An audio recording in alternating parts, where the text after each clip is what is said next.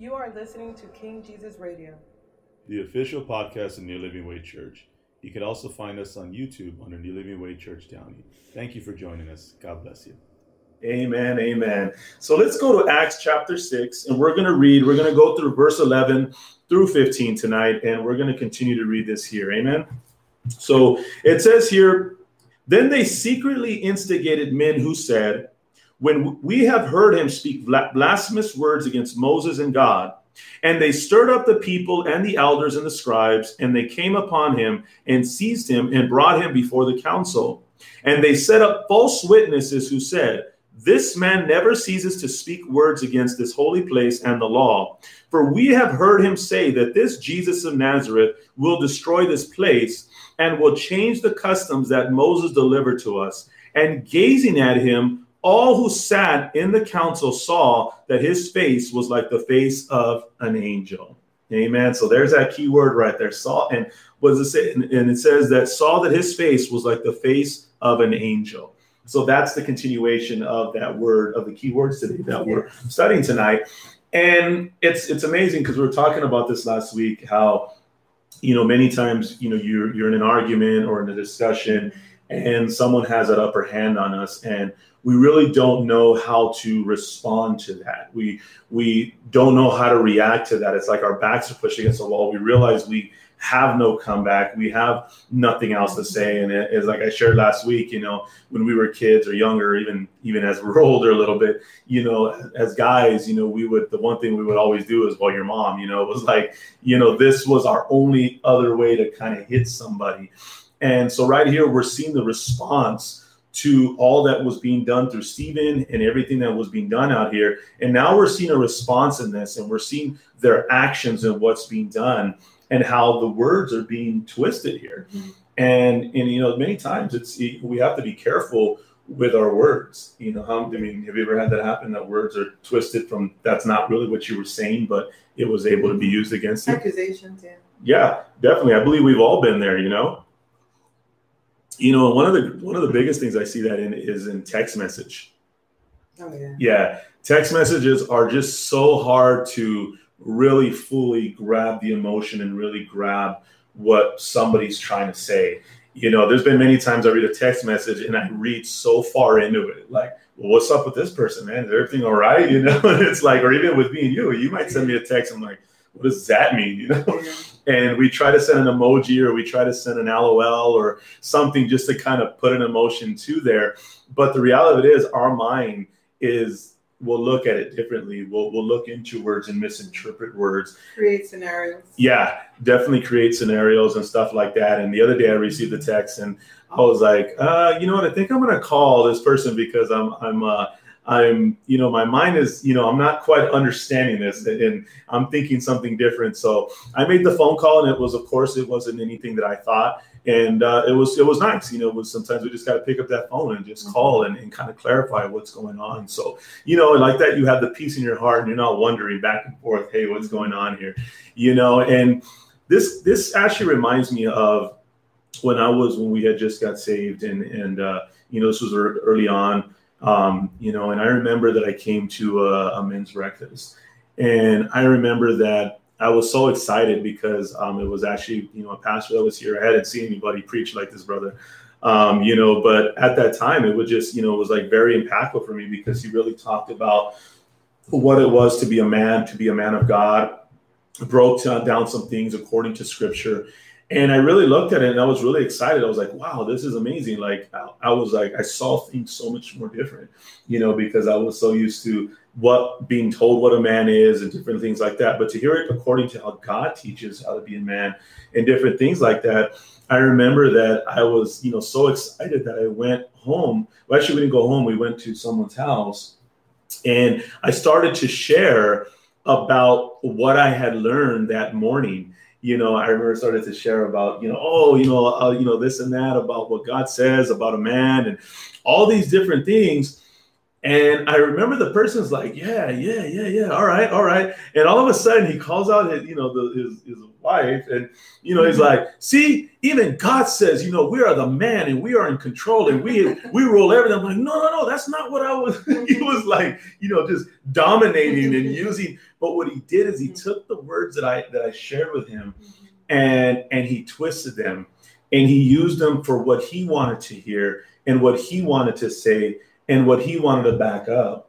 What was going to work for him? What was going to work for him. And I remember I felt so small because I felt like, man, God, that I didn't see it. But what I really had to understand is I was going to someone who really, I barely understood it, and I still don't understand all of it.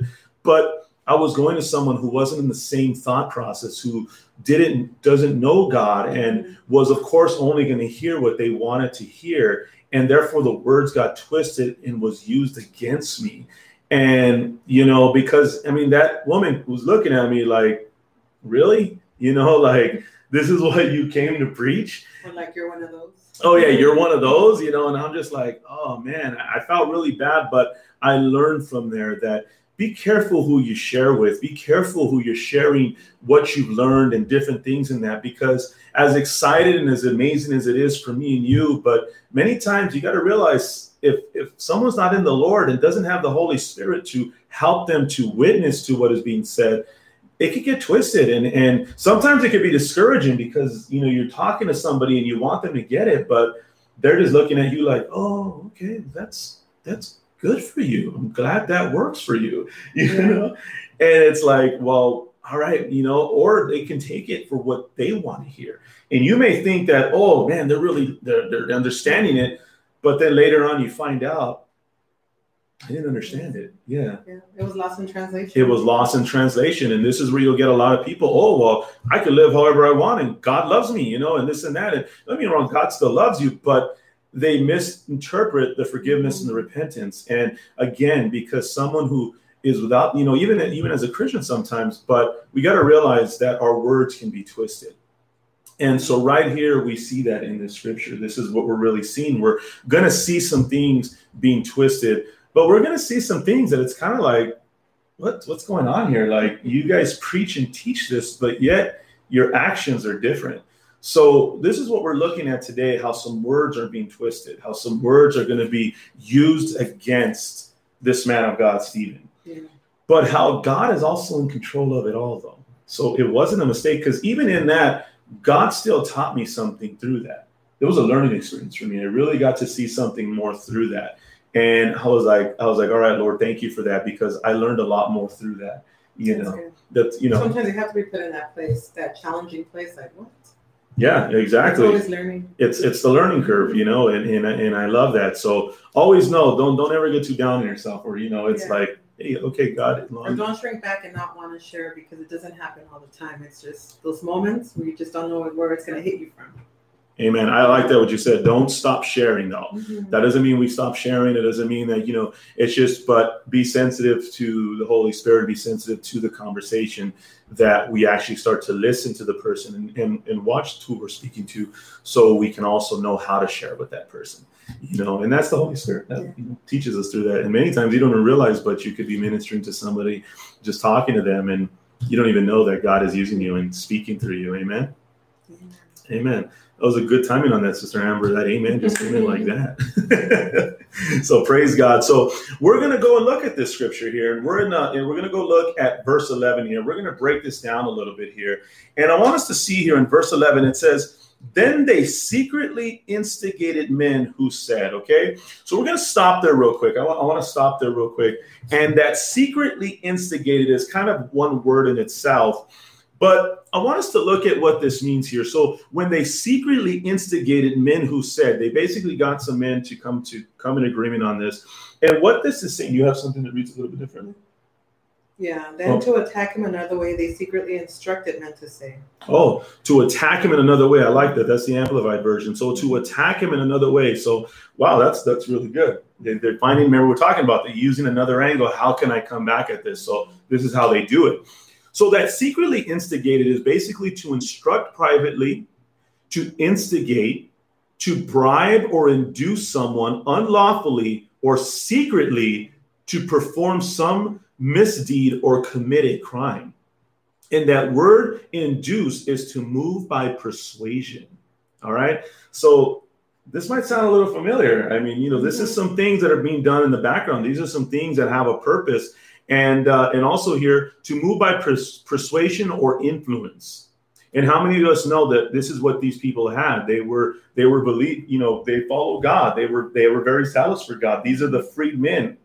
These are the ones from Alexandria and Cilicia, the ones we're talking about, that Paul was most likely in this group.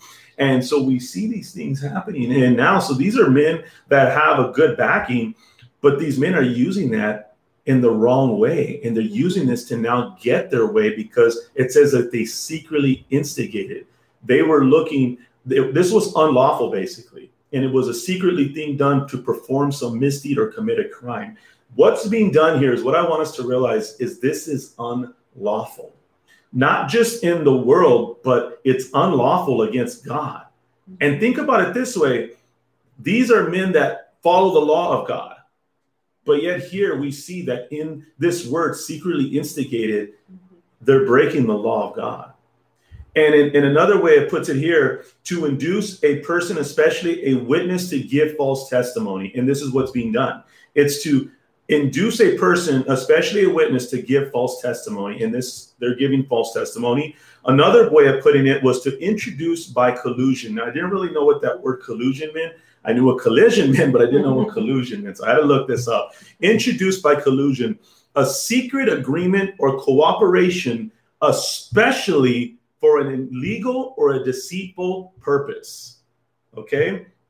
So this is what's being done. This is a secret agreement, and it's a cooperation to bring about an illegal and deceitful purpose. So when it says secretly instigated, this is what they're doing with these men. This is what they're using these men to do.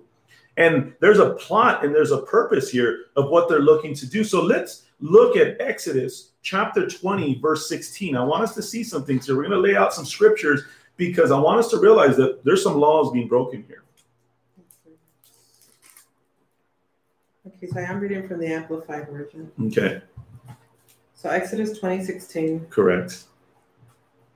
You shall not testify falsely, that is, lie, withhold, or manipulate the truth against your neighbor or any person.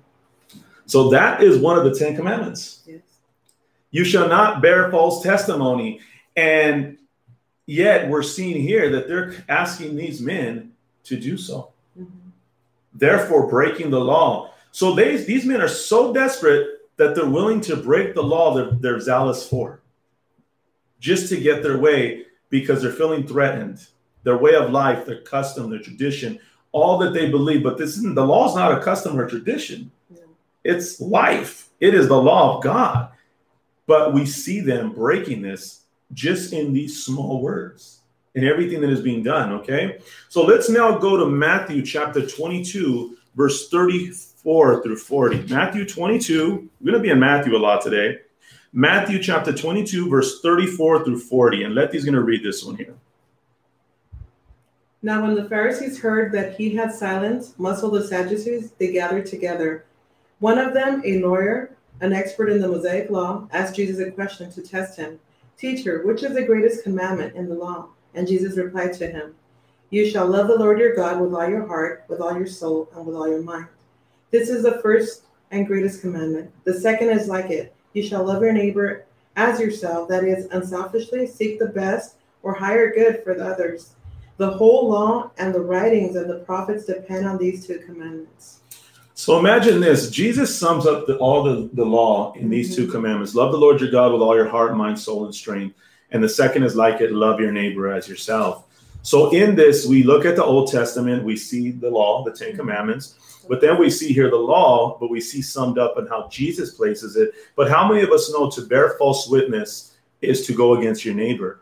So to love your neighbor would be not to bear false witness. So they are not they're breaking the law not only in the 10 commandments, but they're breaking the law according to how Jesus says it and how Jesus is giving the commandment to follow, that we shall love our neighbor as we love ourselves. And we see this here, that this is not showing the love for the neighbor.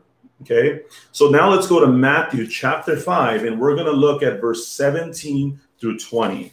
Matthew chapter 5, verse 17 through 20. Do not think that I came to do away with or undo the law of Moses or the writings of the prophets. I did not come to destroy, but to fulfill. For I assure you, and most solemnly say to you, until heaven and earth pass away, not the smallest letter or stroke of the pen will pass from the law until all things which it foreshadows are accomplished. So whoever breaks one of these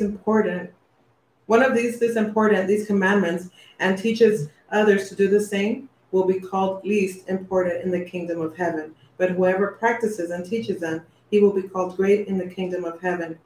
For I say to you that unless your righteousness, your uprightness, your moral essence is more than that of the scribes and the Pharisees, you will never enter the kingdom of heaven. Wow. So right here, he's talking about, I didn't come to put away the law. No, I came to fulfill it. How many of us know that Jesus is the fulfillment of the law? Yes. The law never went away, but the law is now fulfilled in Christ Jesus because he is perfect and he is sinless. And he came to fulfill that law. So therefore, by us, when we break the law, therefore we can come to him for forgiveness and salvation. And when we repent, then all of a sudden we become whole and righteous because we become whole and righteous in him and therefore fulfilling the law. But the law is fulfilled in Christ Jesus. Because me and you know that's why Jesus needed to come, because we couldn't live by the law. We broke the law. So we're not pointing fingers here. But what we are doing is we're bringing to the light and looking at these are men, these are people who were teaching the law. But yet we see their need for Jesus, and we see how they're just as guilty as anyone else. Because let's look at James chapter 2, verse 8 through 13. James chapter 2, verse 8 through 13. If, however, you are really fulfilling the royal law according to the scripture, you shall love your neighbor as yourself. That is, if you have an unselfish concern for others and do the things for their benefit, you are doing well. But if you show partiality, prejudice, favoritism, you are committing sin and are convicted by the law as offenders. For whoever keeps the whole law but stumbles in one point, he has become guilty of breaking all of it. For he who said, do not commit adultery, also said, do not murder. Now, if you do not commit adultery, but you do murder, you have become guilty of transgressing the entire law.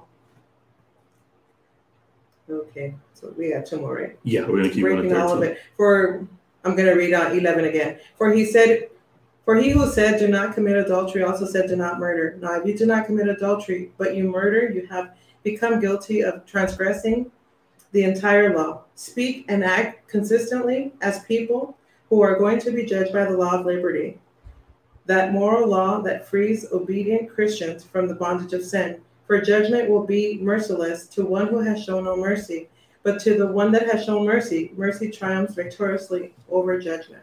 Wow. So there's a lot in here, and we read that, but it's basically saying if you break one of the laws, then you break them all. You're guilty of them all. But at the same time, he says, but we live by mercy. We live by the freedom of we have that liberty because we're in Christ Jesus. But at the same time, for those who judge according to the law without mercy, they too will also be judged accordingly. Mm-hmm. So we need to be careful with that. And these men here that are bringing this about are falling into this category. And this is where it's a dangerous place. Even as us as Christians today, we can fall in this category sometimes, becoming very self-righteous. And one of the things we got to remember is what makes me and you a Christian is that we believe in Christ Jesus. We believe in all that he has done for us and how he is the fulfillment of the law, and he is holy and he is righteous, but it's all him. It's not me and you. And though we may fall short and though we may fall in some places, but one of the things we don't want to fall into a place of self-righteousness, because that can be a very dangerous place. Because when we look at a lot of the Bible, Jesus spoke to a lot of those that were self-righteous. And this can be a very dangerous place. And right here, we're seeing this taking place and how they're guilty and they're showing it through their actions and through their fruits. So I wrote here, they're showing in their actions they're guilty. They're using their own self-righteousness and religion to try to defend what they could not understand. Okay, what they could not understand. I want to look at something here on Matthew chapter 12, verse 42. I'm just going to read this real quick. It says here, the queen of the south will rise up at the judgment with this generation and condemn it. For she came from the ends of the earth to hear the wisdom of Solomon, and behold, something greater than Solomon is here. So imagine that. He's telling them something greater than Solomon is here. And that is the presence of God. That is the presence of Jesus. This is the Son of God who is now here that is greater than any wisdom. Yeah. And don't get me wrong, maybe they have the right heart. I get it. They love the law and, they're very zealous for God, but they just weren't willing to receive Jesus, who is the Messiah, who's the fulfillment of these scriptures. And so we're seeing this reaction of all this, and it's an ugly place to really be in. It is. Does that display, does that show that they're saying that they follow, and not only do they follow, we know they do, but the fact that they don't believe that they were willing to accuse, because they're willing to get witnesses to testify about this man against God, the one who they say they're so righteous for. So I don't know. Well, there's something about that. It can be something today, as we can have much head knowledge. We can know so many scriptures, but if it's not here in our heart, then it's not going to cause a change. Then there's not going to be. So that's their frustration and their anger, that they really don't. It's not in their heart. It's not in their heart. And this is what, because if it's in your heart, then the Holy Spirit, the Word of God is going to convict me in you. And this is why it's so important for us today to make sure that the Word of God is in our heart, that it changes us. And therefore we can know that what's right and wrong, and we can be convicted. Don't get me wrong. We all fall short. We may fall into places like this at times. But, reality of it is that because we got to look at this. We're not just looking at us as also, aligning ourselves up with Stephen, but we also got to put ourselves in a place of these also that are accusing, because we can fall in both.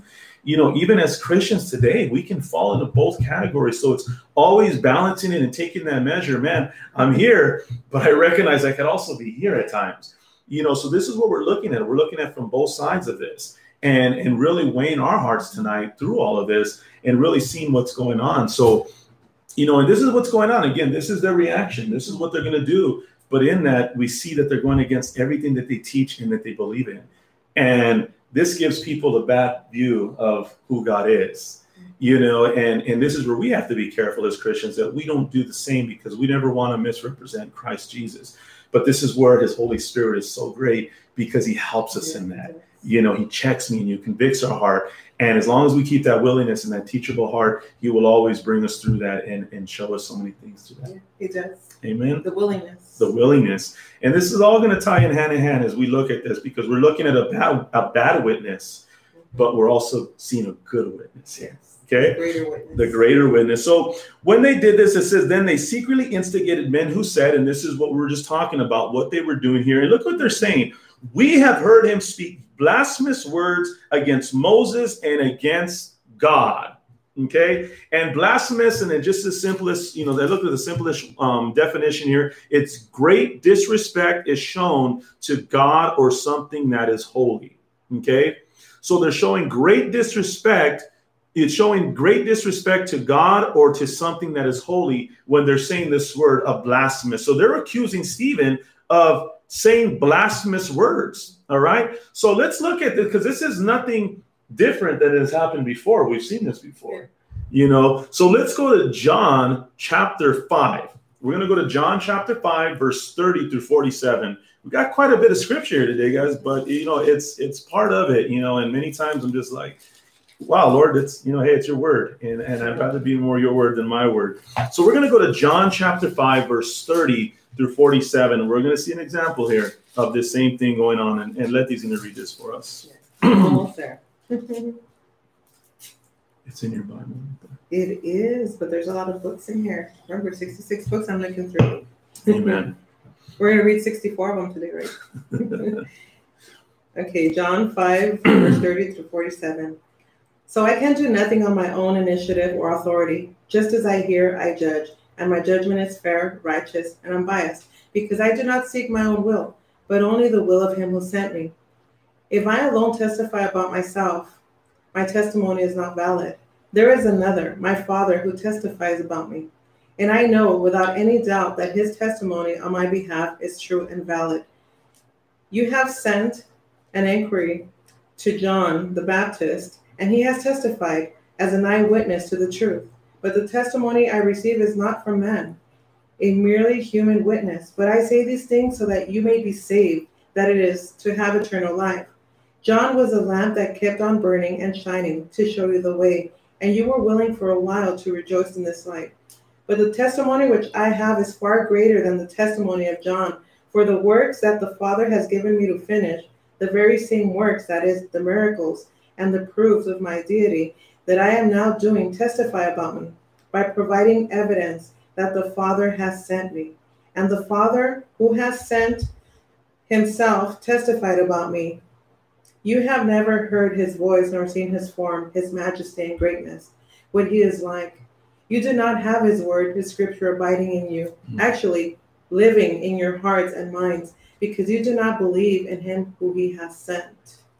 You search and keep on searching and examining the scriptures because you think that in them you have eternal life, and yet it is those very scriptures that testify about me.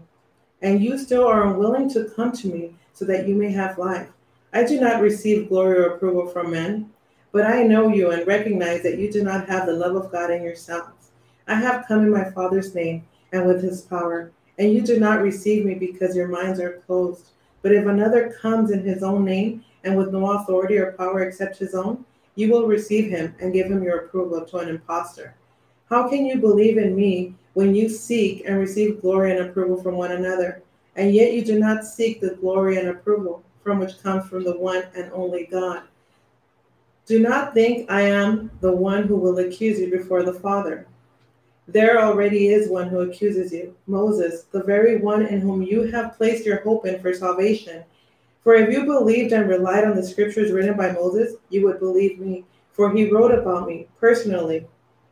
But if you do not believe in his writings, how will you believe my words? Wow. Amen. Wow, that answers a lot. Yeah, that's if you just go back and read that a little bit more, you'll see that he's talking about Moses. Mm-hmm. And this Moses is the one that they put their hope in. This is the one that they follow. And this is the one that they trust the words that are being spoken. So he's speaking some truth here. So when we look at this now, we're going to see it here. He says, and right here it says in verse 12, well, he says, we have heard him speak blasphemous words against Moses and God. So automatically they're going against them and they're saying, they're coming against them and saying, hey, look, but he tells them, my word is not living in you. If it was, you would acknowledge that I am the Son of God. You would acknowledge who I am, but they're not. And so this is where he's bringing that out. And they're now accusing Stephen of the same thing that they accused Jesus. Yeah. So it's nothing new. They're using the same tactic. They're using actually the same accusation to come against Stephen. Yeah, they're using the same thing. They accuse Jesus of being blasphemous. He's God, but again, they used that. They were trying to use that against him. And they're now using this against Stephen as well. So let's look at verse 12 here. It says, and they stirred up the people and the elders and the scribes, and they came upon him and seized him and brought him before the council. So now they're stirring up the people. And that word stir up is to throw in commotion, to throw into commotion, excite, and brought him before the very ones that would teach his law. Well, it's just to throw into commotion or confusion or to excite. To stir up the people is to get everybody going, just get them riled up. That's all it is. Get them riled up. And so right here, this is what's going on. They're stirring up the people now. And we saw this when they crucified Christ. But I want us to realize something here. This is nothing new, okay? Let's look at Job chapter 2, verse 3. Job chapter 2, verse 3. I never thought I'd be finding this in Job, but I came across this earlier, a little while ago, actually. And I was like, oh, wow, okay. And this is Job and the devil talking about, God is talking to the devil about Job, and they're going back and forth. And so all these things have come upon Job. But look in Job chapter 2, verse 3, he says, and the Lord said to Satan, have you considered my servant Job, that there is none like him on the earth, a blameless and upright man who fears God and turns away from evil? He still holds fast his integrity, although you incited me against him to destroy him without reason. Okay, so God talks about Job, a man who is willing to turn from evil. So I was looking at that, I was like, okay, so well, if he's turning from evil, then that means his face is constantly towards evil because he's a human being. Okay, so he's turning away from evil. But not only that, he says, although you incited me against him to destroy him without reason. That word incite is to encourage or stir up violent or unlawful behavior. Wow. God tells us to Satan, even though you incited me, encourage or stir up violent, unlawful behavior. Is that because you already told him, well, he's not going to blaspheme you. He's protected. You have a hedge over him. He loves you. He was looking for Job to curse God. Mm-hmm. And we read in there, but Job did not sin against God. Mm-hmm.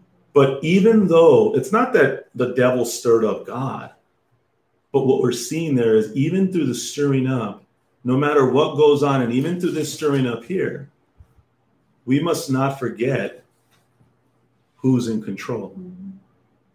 Who's always in control. Who's always in control. So even though they're stirring up the people here, it doesn't mean that God's not in control. He is in control.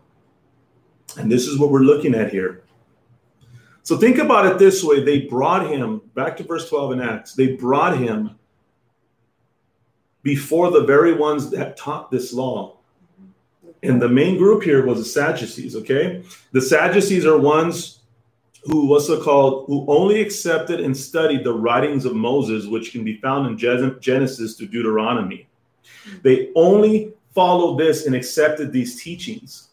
So for them to come and say he's blaspheming against Moses and God, they're definitely now the Sanhedrin, the Sadducees and all these leaders, they're going to come in now. They're like, all right, so they're getting everyone involved now.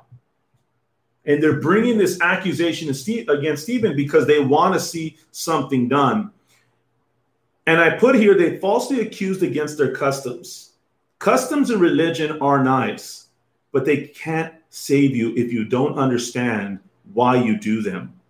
Or in our case, who they're really about. And understand it's a matter of the heart.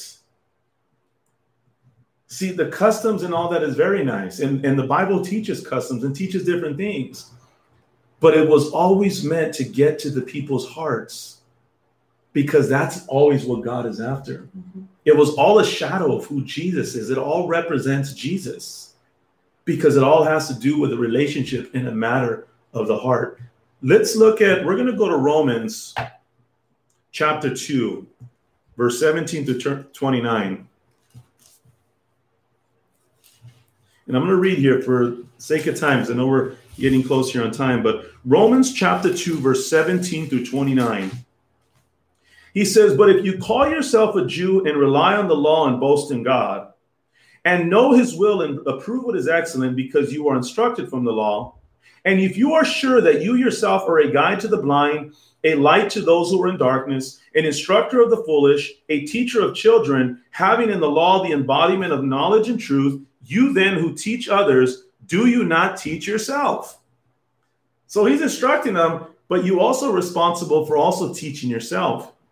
He says, while you preach against stealing, do you steal?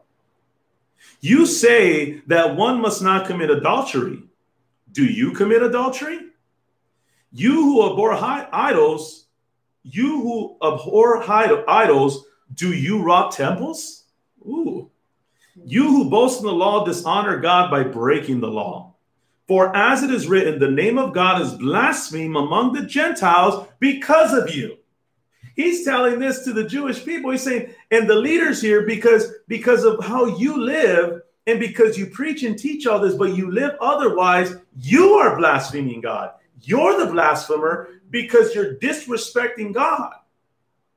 And you're saying all these things, but you're not living them.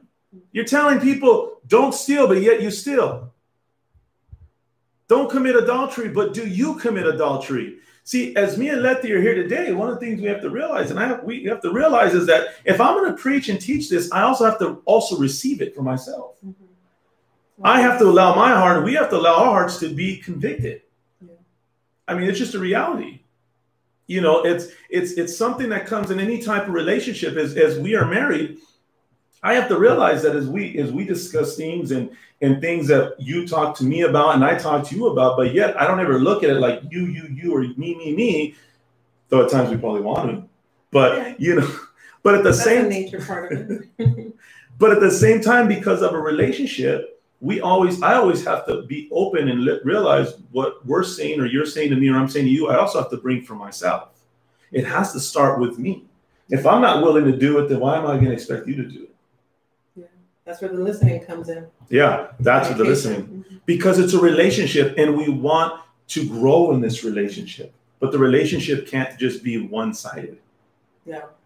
Or else one side will be buff and the other all limpy. Yeah. So he's telling them this, and he's putting it back on them in this scripture. And he says in verse 25, for circumcision indeed is of value if you obey the law. But if you break the law, your circumcision becomes uncircumcision.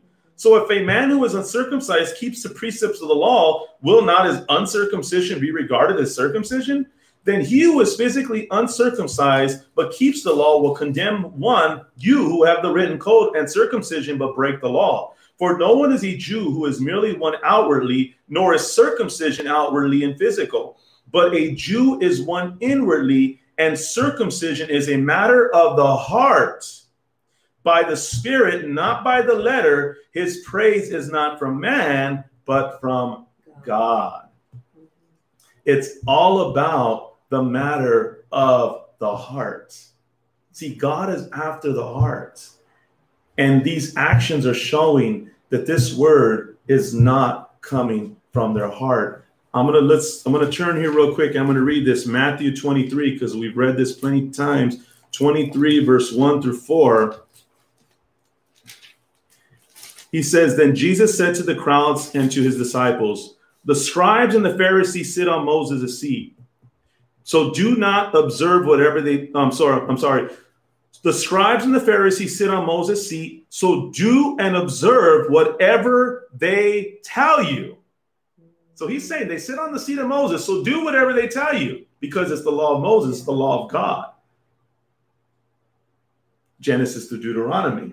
Okay. So he's telling them, no, listen to the word, but not the works they do, for they preach, but they do not practice. They tie up heavy burdens hard to bear, and they lay on them people's shoulders, but they themselves are not willing to move them with their finger. He's teaching about those. He's saying the word is good. And many times we might want to use it, well, that man's not living right, or we may not agree, or I don't like the way so-and-so is, or, you may get a word of God and be like, well, I don't know about this. But one thing I've learned in my life, if it's the word of God, it's the word of God. Yes, it's my responsibility and our responsibility to make sure it's not getting twisted. But if it's the word of God and it's bringing conviction to my heart, then I better be willing to say, God, I'm going to take your word for what it says. Now, maybe the person is, whatever, but I'm not going to look at the person. I'm going to look at the word that is being preached and the word of God that is coming forth. That's what we have to be listening and looking out for. It's like I shared on Sunday about there have been many men in my life, and many whom I have respected, but there's also many that I haven't respected, but yet God used them as a father figure or used some kind of example in my life. And but what I did take is I took what was good. And therefore, he's telling them, he goes, listen to what they're saying. It's the law of Moses. It's good. But just don't do as they do, because they preach it, but they don't practice it. So we still have a responsibility to adhere to that word. So even though these men are not doing the right thing, but yet the word that they're proclaiming, the word is good. The word of God is still good. So don't ever get that wrong there. But we're seeing this, and he's bringing this to light, and we're getting to see all that Jesus is saying. See, Stephen is becoming an example of exactly what Jesus preached, exactly what Jesus said would happen. Mm-hmm. And he's using that. He's saying, these are the fruits. This is how you're going to know them. Mm-hmm. And this is all being unfolded. All these scriptures we just read right now, we are seeing all this coming to pass Remember, this is the early church. This is the start of the persecution even greater of the church.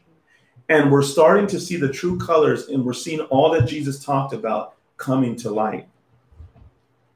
Yeah. It's exciting.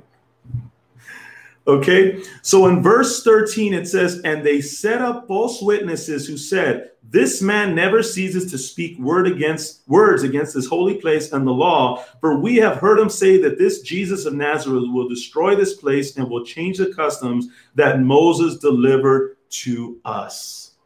So there they go.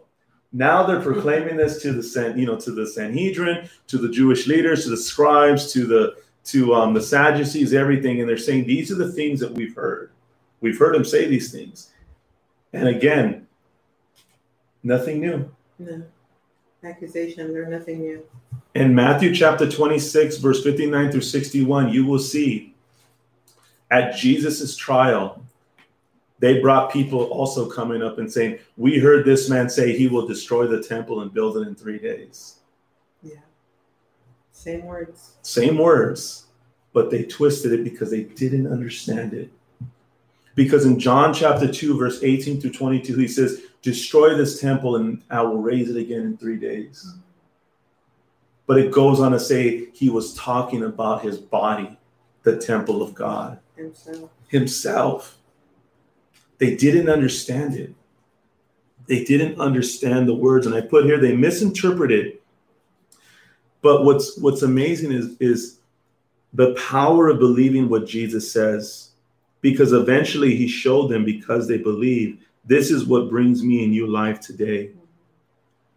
Because we believe the words of Jesus.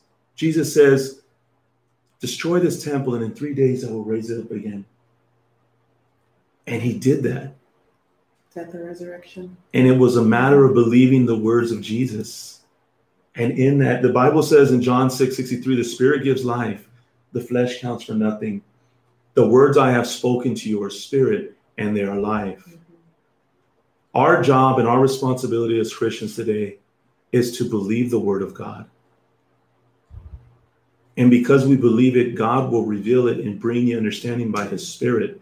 And not only that, but he'll also show us through it, through circumstance, through suffering, through situations, through different things in our world. He will always bring that to me and you because we believe his word. That's where we start, is believing his word and believing what he says. They didn't believe his word. And not only that, they took his words and they twisted them for their own way, for their own custom, for what they wanted it to say.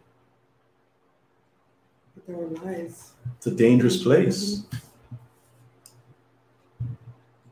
But how many of us know that the Bible says to pick up your cross daily and follow me? Whoever wants to be my disciple, the Bible says, pick up your cross daily and follow me, is deny yourself. Sometimes, as a Christian, we will have to deny ourselves. We'll have to put ourselves in a place where we're going to have to trust the Lord and trust what his word says. I put here the cost, because Stephen believed he will see the glory of God, and also the glory of God will also be seen in him. Because this next part of the scriptures, we're going to close up in verse 15. It says, as all this was being done, as they brought him before all these leaders, and these accusations are going forward, it says, and gazing at him, all who sat in the council saw that his face was like the face of an angel. Saw that his face was like the face of an angel. And, I always picture those pictures where they have the little circle around the saints and all that and everything. Or I picture like this, I think last week I was doing the video, I think it was on Tuesday. And I was looking to see if I had a message on my phone for prayer. And all of a sudden the phone started glowing on my face. And I saw it, and I was like, no, guys, it's not anything. It's the phone glowing on my face. And, I picture this, but when I was looking at an angel, all it really broke it down was a messenger. Mm-hmm. Messenger. An angel is a messenger of God. So when they saw that his face was that like of an angel, don't get me wrong. I mean, that I'm pretty sure they, saw, but they also saw him as a messenger, because that's what an angel is, not just a representation, but an angel is a messenger of God. And maybe they did see the glory of God. They saw this glow. They just saw this peace upon this man. But the Bible says, and every time we look at an angel of the Lord in the Bible, the angel was always bringing a message from God. Yeah. Angels foretold the birth of Jesus, foretold the birth of John the Baptist. Instruction, came and told, Moses about the destruction of Sodom and Gomorrah, all these different things, but they were always messages from God. So when they saw that his face was like the face of an angel, that means there was a message to be heard and to be seen in all of this. Yeah. A message that is about to be brought forth, because every time God brings a message, it's not to destroy anyone. It's to give people hope and a chance and an opportunity to repent. It's always to bring the message of God is always brought forth so someone and everyone will have an opportunity to believe in him, to turn from evil, to turn from our wicked ways, and to repent and to turn to God and to receive his forgiveness, to have a restored relationship with him. Let's look at Matthew chapter 23, verse 29 to 36. Let's see if you can read that, please. Matthew 23, verse 39 to 36.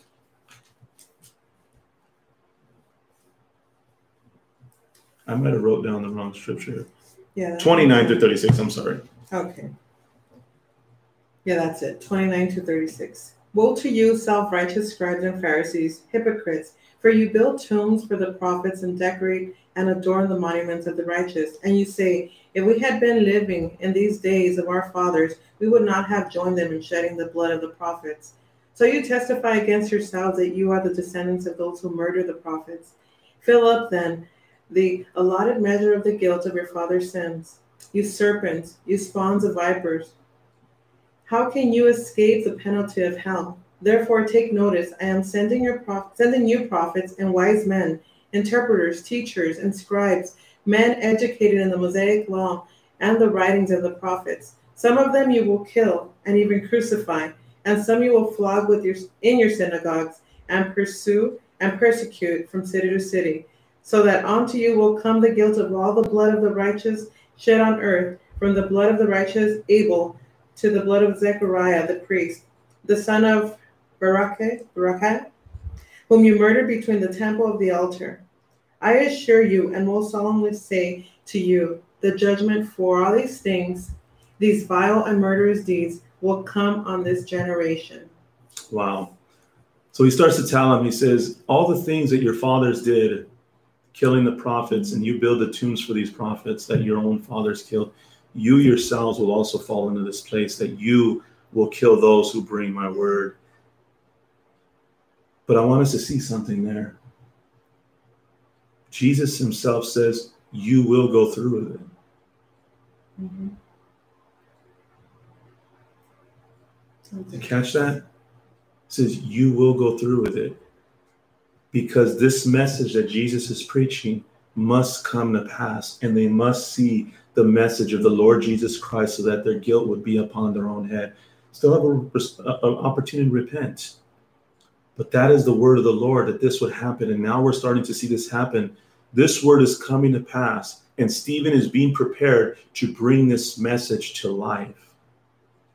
But in order for this message to come to life, it's going to cost Stephen his physical life. But just like in Job, just like with Jesus, God was still there and in control because he spoke it. Mm-hmm. Jesus died on the cross not because the Jewish people, the Romans, did. No. This was because God the Father intended it to be so, That was God the Father's plan. He spoke it, it had to be fulfilled. He spoke it. And we benefit today, and the world benefits today because of that word that was spoken and the message that was brought forth, and not only brought forth, but fulfilled. Now, Stephen is in a place where the message of God is now being fulfilled and being shown. And they're seeing the presence of God, just like when Moses would come down. You can find it in Exodus 34, chapter 34, verse 34 to 35. It says, when Moses would come down, that the glory of God would shine upon Moses' face. It was so bright that he would have to put a veil over his face because the glory was so great. And now the people here are seeing the presence of God in Stephen's face. They're seeing the presence of God over in Stephen's face. But yet that same veil that covered Moses' face was also covering the hearts of these people here that were stirring up the people and bringing these accusations against Stephen. But nevertheless, God is in control. Let's go to 2 Corinthians chapter 3. We're going to read verse 7 through 18 here.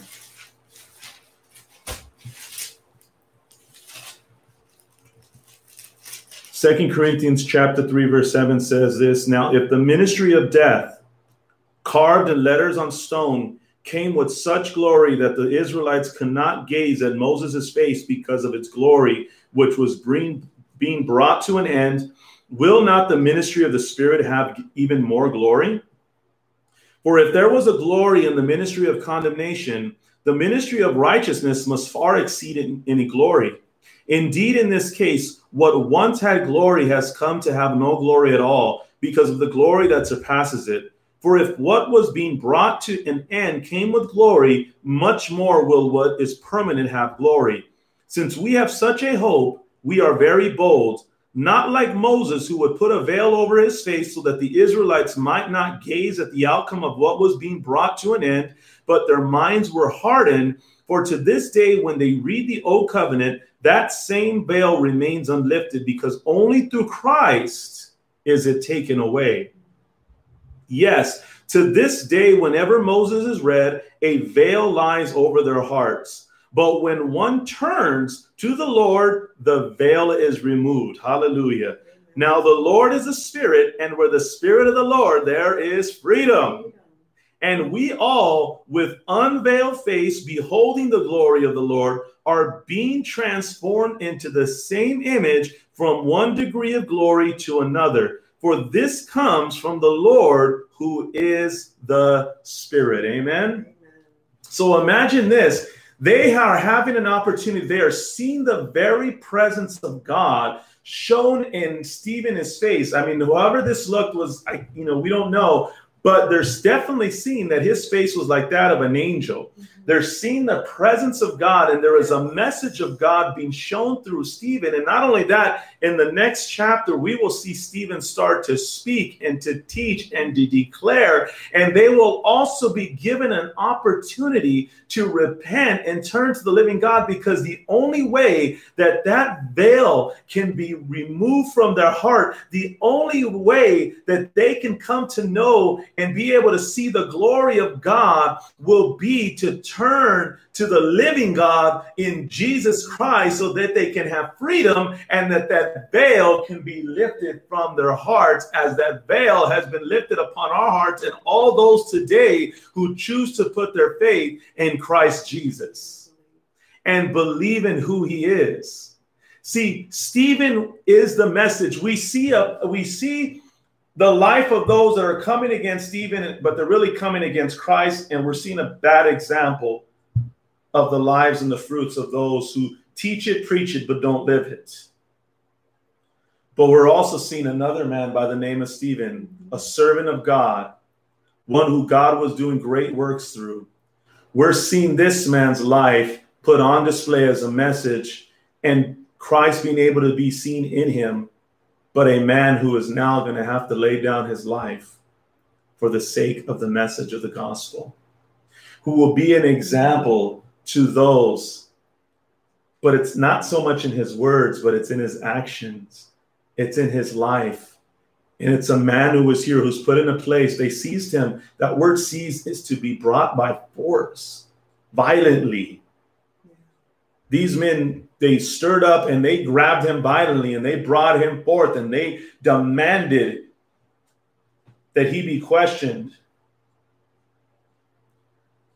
But nevertheless, they saw that his face was like that of an angel.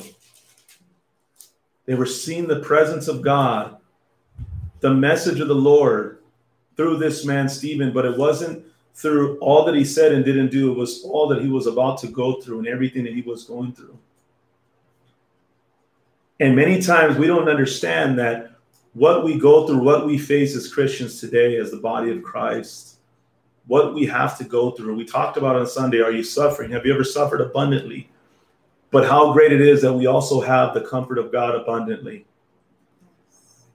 And you never realize how much you can touch someone's life just by believing and trusting in the Lord and continuing to love him and praise him and serve him. Because many will see the glory of God in your life and in your face when you allow the presence of God to be revealed in your heart and in your life, when you allow the word of God to penetrate your heart, allow the word of God to convict your heart, to cause there to at least want there to be a change.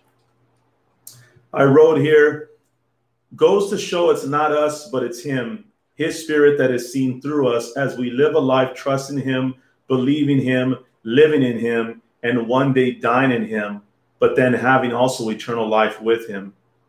His message is alive in me and you because we believe in him. Others through us can also have that same opportunity. Isn't that amazing? It is. That others through our lives will have that same opportunity because of Christ in me and you today. Mm-hmm. And no matter what situation we're put in, our backs against the wall or whatever may happen or has happened in different things, but because you know who your faith is in and because you believe what Jesus says, and we believe the word of God, and we believe that we have the Spirit of God today, you never realize what people and who people will see in you. And our desire has to be is, Lord, I want them to see you in my life. I want them to see you through me because I want them to also be able to have their hearts uncovered through the gospel, through the good news of you, Lord Jesus. And no matter what may come and no matter what people may say, or no matter how many things may come forth or how we see the world today or what's unraveling or, all these different things, doesn't matter. Because we believe and know that God is in control of it all. Nothing surprises God. He's aware of everything, all the schemes, all the things that are plotted, everything that is done in the dark. God will bring to the light. He always has.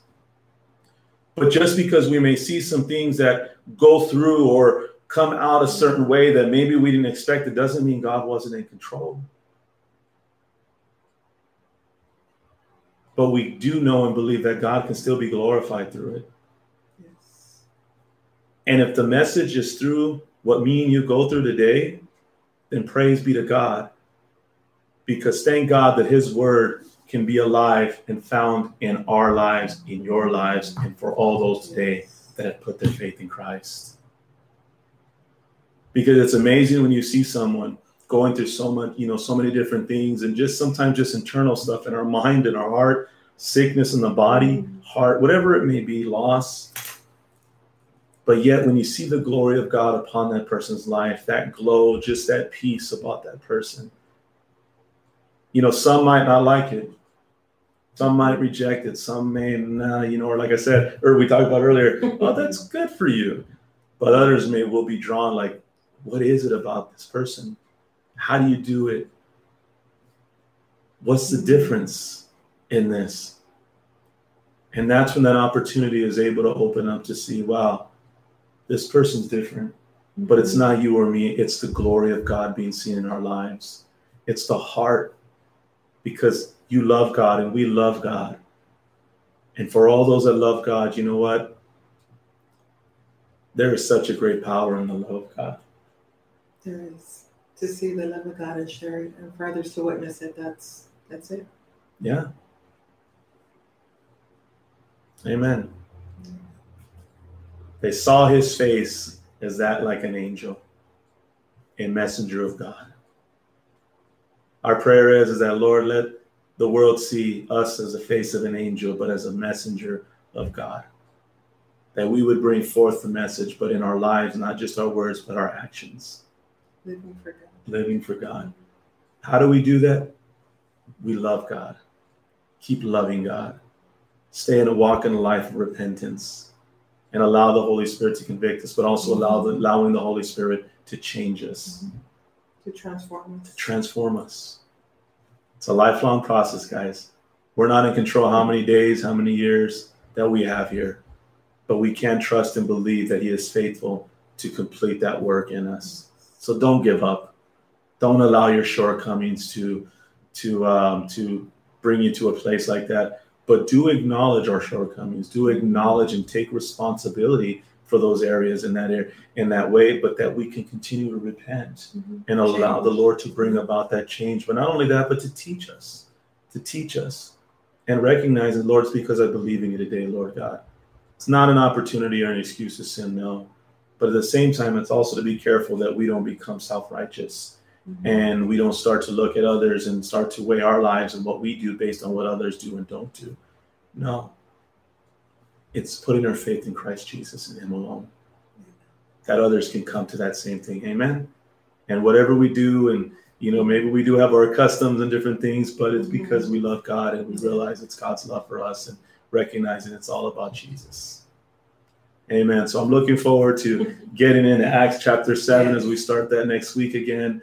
Encourage you, if you want to get a jump start on it. A head start on it. Head start and start reading that. Praise the Lord and start to see all that God uses Stephen to bring forth the word of God. And, be surprised many times at how the Lord will just bring forth scripture through our hearts as the Holy Spirit leads us. Amen.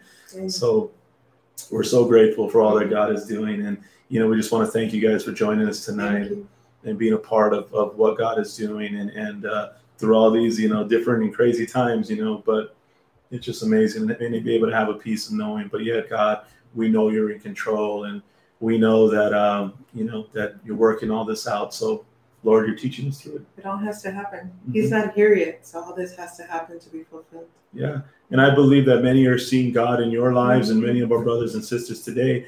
And, and don't be impatient that the Lord will open up that door of opportunity to start to share the gospel wherever we can and start to share the love of God. And as others are starting to see, like, man, there has to be more to this. There has to be more to this. So, we're just thankful to the Lord for the outlet to be able to have these Bible studies, to have, the services, and just for all of you guys and all the outlets that God is using in your life. So, it's just a blessing. As brothers and sisters in Christ, keep up the good work, guys. Keep your eyes on the Lord. Amen. So we're going to close up in a word of prayer tonight. If you have any prayer requests, feel free to place them here on the chat board. We would definitely like to lift those up in prayer. If you're not on the chat, that's fine. Just lift them up to the Lord. We're going to come together in prayer tonight as we give to the Lord. Just thanking him for that. Brother Richard, we do see you there. Sister Alice, God bless you. Sister Amber, everybody on here today, God bless you guys. Thank you for joining us tonight. And we're just excited for that. Amen.